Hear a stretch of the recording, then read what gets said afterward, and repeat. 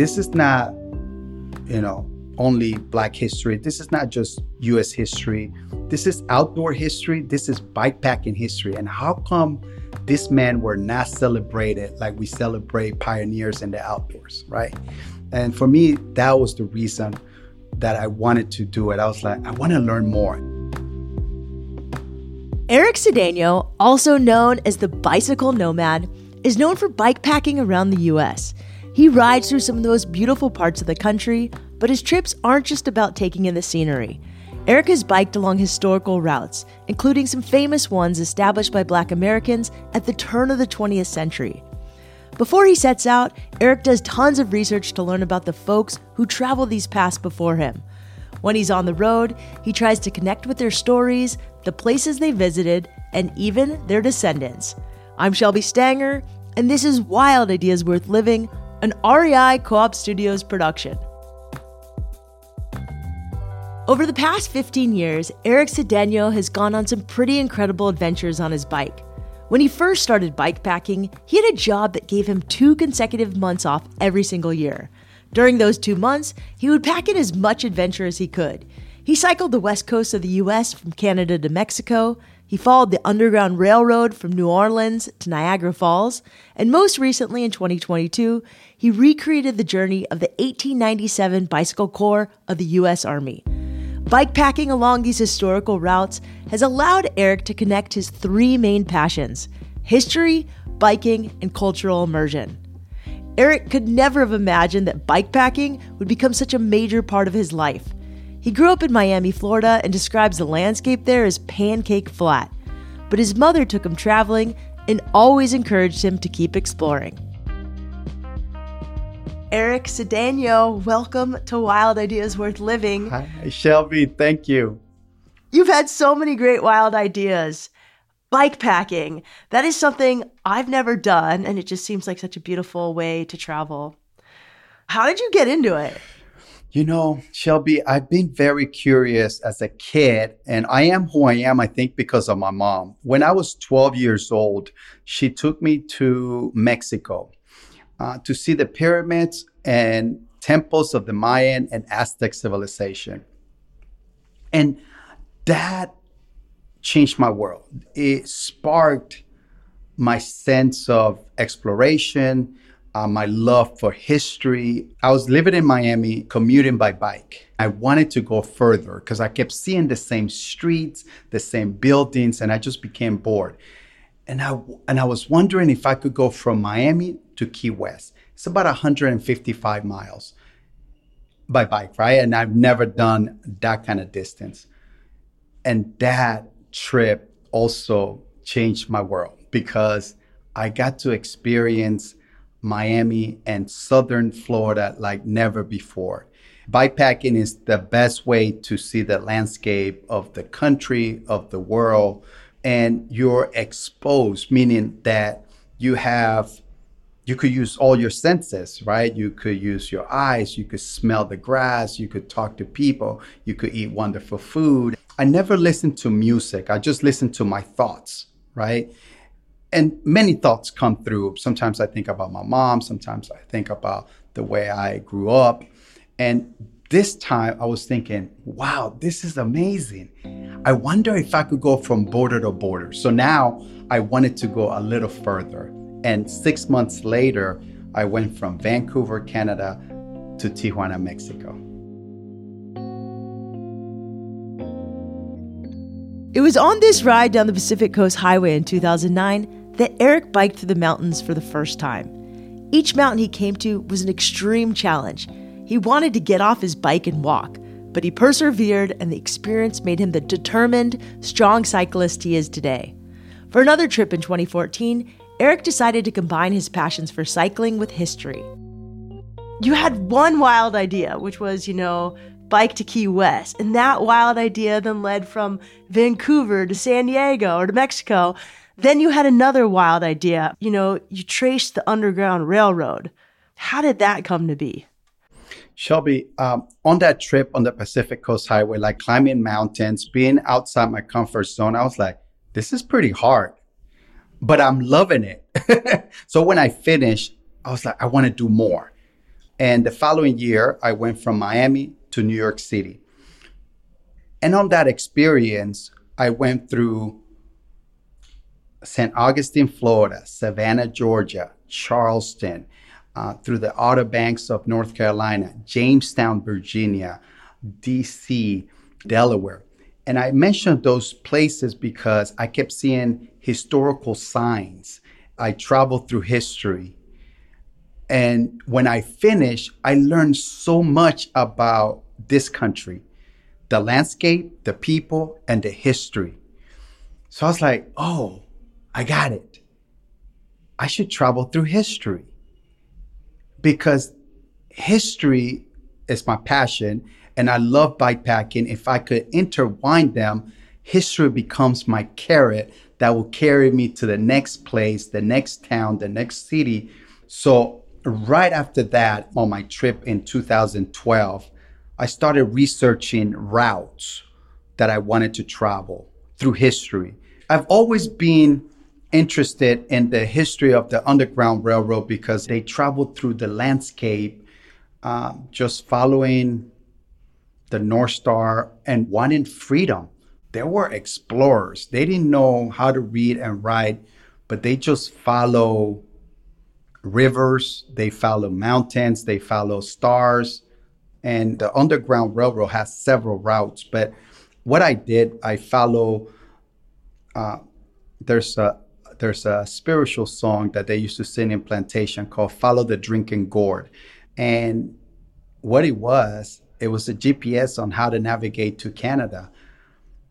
So the song says, follow Tennessee River to the Ohio River and follow the Big Dipper. And that's what I did. So most of the time I will be on the banks of the Tennessee River, the Ohio River, and I took the same route into Niagara and into Canada. Wow. What were the people like that you met? That's one of the reasons I love traveling by bike because you get to meet so many people. And I travel from New Orleans. I went to Mobile, Alabama. From Mobile, Alabama, traveled through Mississippi, through Tennessee, through Kentucky. And this is backcountry. And that's why I wanted to do this. I've been to all the big cities, right? Chicago, New Orleans, Atlanta, New York.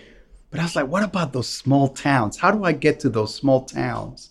And to be honest, people were really kind all throughout the trip. Like I never experienced anything negative. People were very curious.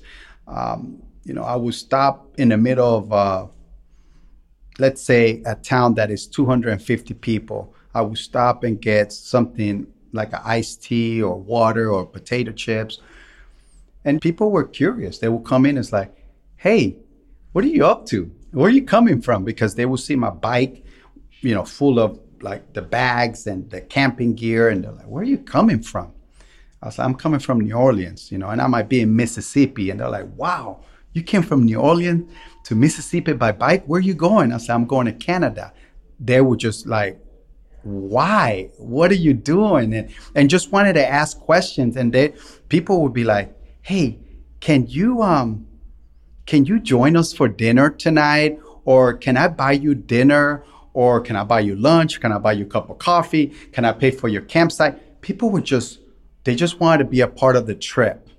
I remember going into this small town and it was in Alabama, and the campsite was right by the river, and the owner, while I was paying for the campsite, the owner of the campsite was like, whose bike is this? And I was like, it's mine. Again, he asked me where I was coming from, where I was going. And then I told him that I was retracing a route of the Underground Railroad. And he was like, oh, wow. And the first thing he said was like, you're going to be our guest. I'm not going to charge you for your campsite. And I was like, tears almost came out, right? And I'll tell you why. But he said, I cannot charge you. You're on a spiritual trip, and I cannot profit from that. I mean, even telling you is like making me like teared up, because a lot of people, when I started traveling by bike, will be like, you're going to get killed or you're going to get hurt. Don't do this. It's the opposite. What I experienced is kindness, compassion from people along the way. The people that Erick met on this trip were incredibly kind, but the riding was tough. Just getting to and from a historic site could take an entire day of biking, and the 2,200-mile journey already felt never-ending. But in 2020, Erick surprised himself, and he decided to bike the Underground Railroad again. The history lover in him needed to hit all the landmarks that he missed the first time around. He enjoyed the second trip so much that a couple of years later, Erick decided to follow in the footsteps and the tire treads of a group of U.S. soldiers known as the Iron Riders. When we come back, Erick talks about his latest bikepacking journey and shares some of his favorite moments from the ride.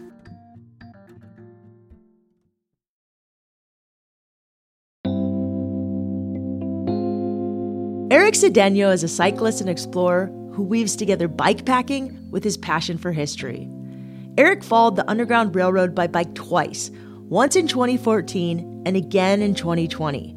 While he was preparing for the 2020 ride, Erick learned about an obscure regiment of the U.S. Army known as the Bicycle Corps. Around the turn of the century, the military mostly used horses to travel the country. At a certain point, they started exploring the possibility of using bikes instead.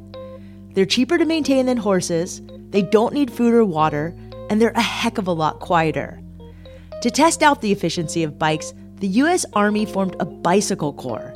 This group was made up of a journalist, a lieutenant, a physician, and 20 black soldiers.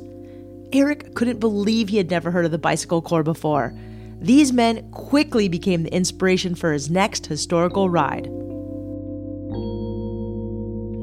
In 2022, you did another wild idea, which was retracing the 1897 expedition of the Bike Corps, which was this all-black group of soldiers, the Buffalo Soldiers. Yes. I think most people only know about the Buffalo Soldiers from music. From Bob Marley. Yeah. Yeah, and he was accurate on that song. So in 2013, when I was researching like the Underground Railroad, I started asking myself, who were the first people that traveled by bike? Right? As a historian or as someone that loves history, I was like, who were the first people that traveled by bike? Where did they go, right? And why did they go? So as I'm doing my research on the Underground Railroad, I came across photos of this black regiment on bike. And I was like, wow, 20 black soldiers in 1897 went from Missoula, Montana to St. Louis, Missouri. And I was like, amazing. How come I didn't learn this in middle school or in high school or in college? I started traveling in Shelby by bike when I was 32, right? I probably would have started as soon as I would have learned about this history, because that would have been my motivation. I would have been inspired. When I saw those guys, I was like, wow. In the spirit of Erick's passion for research, let's take a moment to learn a little bit more about this regiment, also known as the Iron Riders. For their first expedition in 1896, these men rode single-speed bikes with no suspension and wooden wheels. The unit made a few upgrades for this 1897 journey from Montana to Missouri. They switched to steel wheels and added chain guards and clip-in pedals. Still, the bikes were pretty elementary. The Iron Riders rode through forests, up mountains, and across deserts on dirt trails, unpaved roads, and railroad tracks. They endured pretty much every kind of weather you can imagine: snow, hail, heavy rains, and extreme heat. The trip was 1,900 miles and took them 41 days. In his research, Erick read the journals of many of the Iron Riders to learn the details of their travels. While he was biking, he would even speak to them out loud as if they were having a conversation. I have to tell you that when I start my trips, and every historical trip that I've done, I'm talking to the people of that travel through the same routes that I travel. So on the Buffalo Soldiers, I spoke to each of the soldiers. I have the names of all 20 of them, and I spoke to them as I'm riding my bike.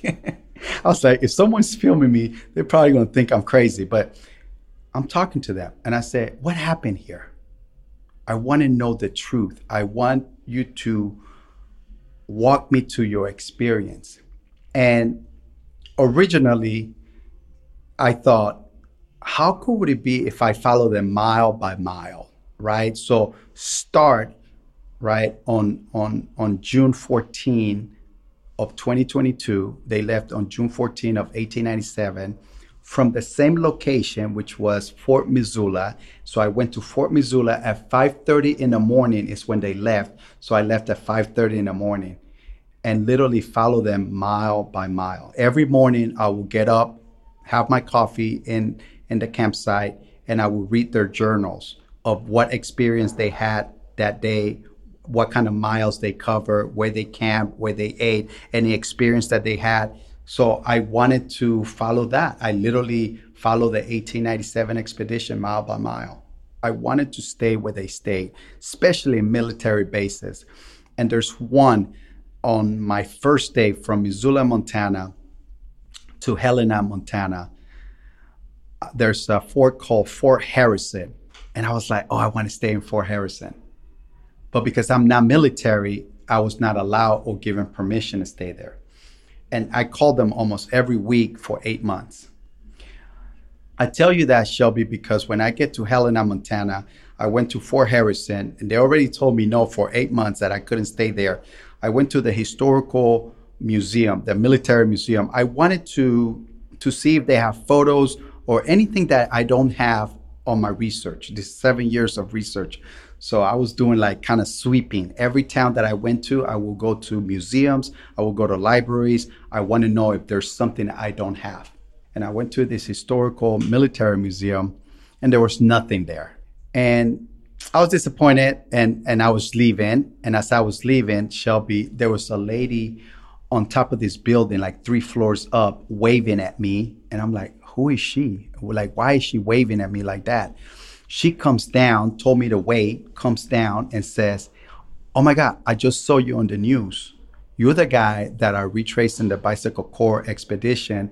And I just wanted to say thank you for paying homage to them and paying homage to military history. What can I do for you? And I said, I like to stay here. They stayed here, and I want to have that experience. She said, I can make that happen. I am the colonel of this fort. Literally got on the phone, called the people that she had to call, and they said, okay, yeah, you're going to stay here tonight. You're our guest. Now, how did that happen? Right? For 8 months, I've been calling them, and I couldn't get through to anyone that allowed me to stay there. And I always say, because I talk to these guys and I connect with them, they say, you want to see what happened? You want to know our experience? I'm going to show you my experience. This wasn't the only trail magic that Erick experienced along the way. He told me many other stories, like the sheriffs who made sure he was safe as he slept on the local baseball field, and the firefighters who let him spend the night at their station during a storm. In the morning, these guys even biked 20 miles of his route with him. Everywhere he went, Erick met strangers who were fascinated by his trip and who wanted to offer help. He often had to decide between spending time with people he met and sticking to his schedule.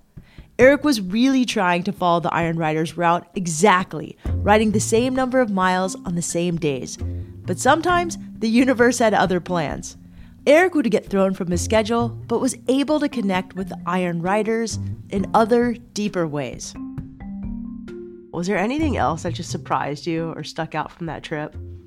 I studied all the photos, but there was one photo in particular that I really loved because I could see their faces, I could see their hats, I could see them talking to the people from the town. Later, I discovered that I was Livingston, Montana, where that photo was taken. So I said, when I go to Livingston, Montana, I want to go exactly where that photo was taken because I could see the buildings. And I didn't know if the buildings were the same. This is 1897. This is now 2022. So guess what? When I got to that town, it hasn't changed much. There was a coffee shop there, and I was like, oh my God. This is exactly where they took this photo, and I want to recreate it. But all I have is my phone and my GoPro. So I went into this coffee shop, And I walked in with my dreadlocks and with my bike, and people were just looking at me. They were like, almost like the music stopped when I walked in. And I just asked, who has a camera that could help me recreate this photo? And one guy was like, oh, 3 doors down, there's a guy that has a studio. Let me call him. So they called him. The guy came within 3 minutes, and immediately he says, I know what photo you want to recreate. And I was just like, how do you know what photo I want to recreate? He said, I was the one who digitized the original photo for the museum. Wow. That is so crazy. What are the crazy. chances? What are the chances that in this town, I got to meet the guy who digitized the photo? It was so great because he placed me the exact distance that they took from the building to where they took the photo on the street. And he says, hey, you're going to have to come back tomorrow to take this photo. I can't take it. There's a shadow in front of you. And I said, dude, just take the photo. I just need to And I explained to him that I'm following the 1897 expedition mile by mile. They didn't take a day off there. They kept going. If I take a day off, that means that I have to ride another 50 miles. So now I take a day off like this photographer wanted me to do. I'm glad that I did because the photo came out really nice. But the following day, I had to ride 100 miles to catch up with them in Gillette, Wyoming. As I'm approaching Gillette, Wyoming, I took some time to get some drinks, get something to eat, and I looked at my Instagram and I had a DM from a historical museum in Gillette, Wyoming. And the person at the museum wanted me to stop at this museum so I could talk to the members about my expedition and the 1897 expedition. And I'm like, after riding 109 miles, I'm like, I'm tired. I don't want to do a talk. But I also, before I responded, I had a thought. I said, this is not my story. This is their story. And why am I doing this is because I want everyone to know who these guys were. So I must tell their story regardless of how tired I am. So I responded, I'll be there around 4:30. And if you could line it up by 5 o'clock, I could come in and speak to the member of the museum. I told you that because now the following day, I was really tired. Mentally, physically. Now I've written 109 miles. I spoke at this museum. And I was like, I got to take a day off. I'm tired. I'll just catch up with them. So I decided to stay at a hotel because they have Wi-Fi and I'm piecing the route. I needed Wi-Fi for my research, right? At 1 o'clock in the afternoon, June 29th of 2022, I look outside the window and there was a hailstorm, big hailstorm. I'm like, oh my God, I'm glad that I did not go. Because if I would have gone, I would have got hit by those golf ball size hailstorm. And I get a text from that historian at that museum and said, oh my God, somebody's looking after you. I said, what do you mean? He said, did you look outside? I said, yeah, that was crazy. He said, no, I got to share something that I have. So he had a newspaper clip from 1897, from June 29th of 1897, that says, on June 29th, when the Buffalo Soldier, the bicycle corps, was coming through Gillette, Wyoming, they were hit by hailstorm. So you see, like, I don't know if it's coincidence, I don't know what the right word to say, but it kept happening throughout my trip.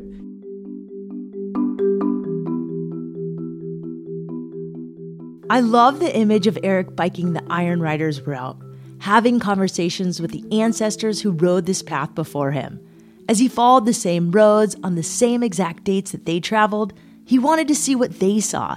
He wanted to experience the same plants in bloom and the hills they climbed as he biked all the way from Missoula to St. Louis. For Erick, it was important to form spiritual connections with the figures who were guiding his journey. I'm curious, after the end of this, like, what happened? Like, obviously, you took with you, like, this really rich experience that you're going to continue to share. And you got to share their legacy, which is huge. But when you finished this, like, what was it like for you? You know, Shelby, for me, they're pioneers of bikepacking. And that's what I wanted to tell the story. I'm like, this is not, only Black history. This is not just U.S. history. This is outdoor history. This is bikepacking history. And how come these men were not celebrated like we celebrate pioneers in the outdoors, right? And for me, that was the reason that I wanted to do it. And I want to share why they did it. I want people to know them. I have the names of all 20 riders. And one of the things that became kind of sad to me was when I couldn't put a face with a name.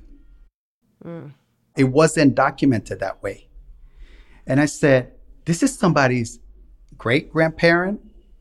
And if that was my great-grandfather, I want the world to know how awesome he was. So I'm able to put now, with the help of some historians, we're able to name 9 of those guys. There's 11 that I don't know who they are. I got to meet 2 descendants. All I wanted to do was write the route, but layers and layers are unveiling who these guys are, who their descendants are. When they arrived, there was over 10,000 people that waited for them in St. Louis. In the newspaper in 1897, people were fascinated about it. Now, I also have to tell you, they experienced some racism along the way, especially in Nebraska and Missouri. But when they finished, they finished as heroes. I have a newspaper article from 1897 from the St. Louis newspaper that says, this was the greatest cycling achievement ever. Till this day, wow. I still believe that. These guys were superhuman. The way that Erick is weaving together his love for history and bikepacking is inspiring. By retracing these historical roots, he's teaching us pieces of American history that often go overlooked, and he's getting a lot more people excited about bikepacking. Erick made a short film about his journey following the path of the Iron Riders. You can find the link in our show notes or on YouTube. Just search Erick Cedeño, Truth and Dignity. For his most recent trip, Erick partnered with REI to bring along his wife, who'd never been bikepacking before. You can check out pictures from the trip on his Instagram at bicycle_nomad. Wild Ideas Worth Living is part of the REI Podcast Network. It's hosted by me, Shelby Stanger, produced by Annie Fassler, Sylvia Thomas, and Sam Piers-Nitzberg of Puddle Creative, and our senior producer is Jenny Barber. Our executive producers are Paolo Motola and Joe Crosby. As always, we love it when you follow the show, take time to rate it, write a review wherever you listen, and send this show to a friend. And remember, some of the best adventures happen when you follow your wildest ideas.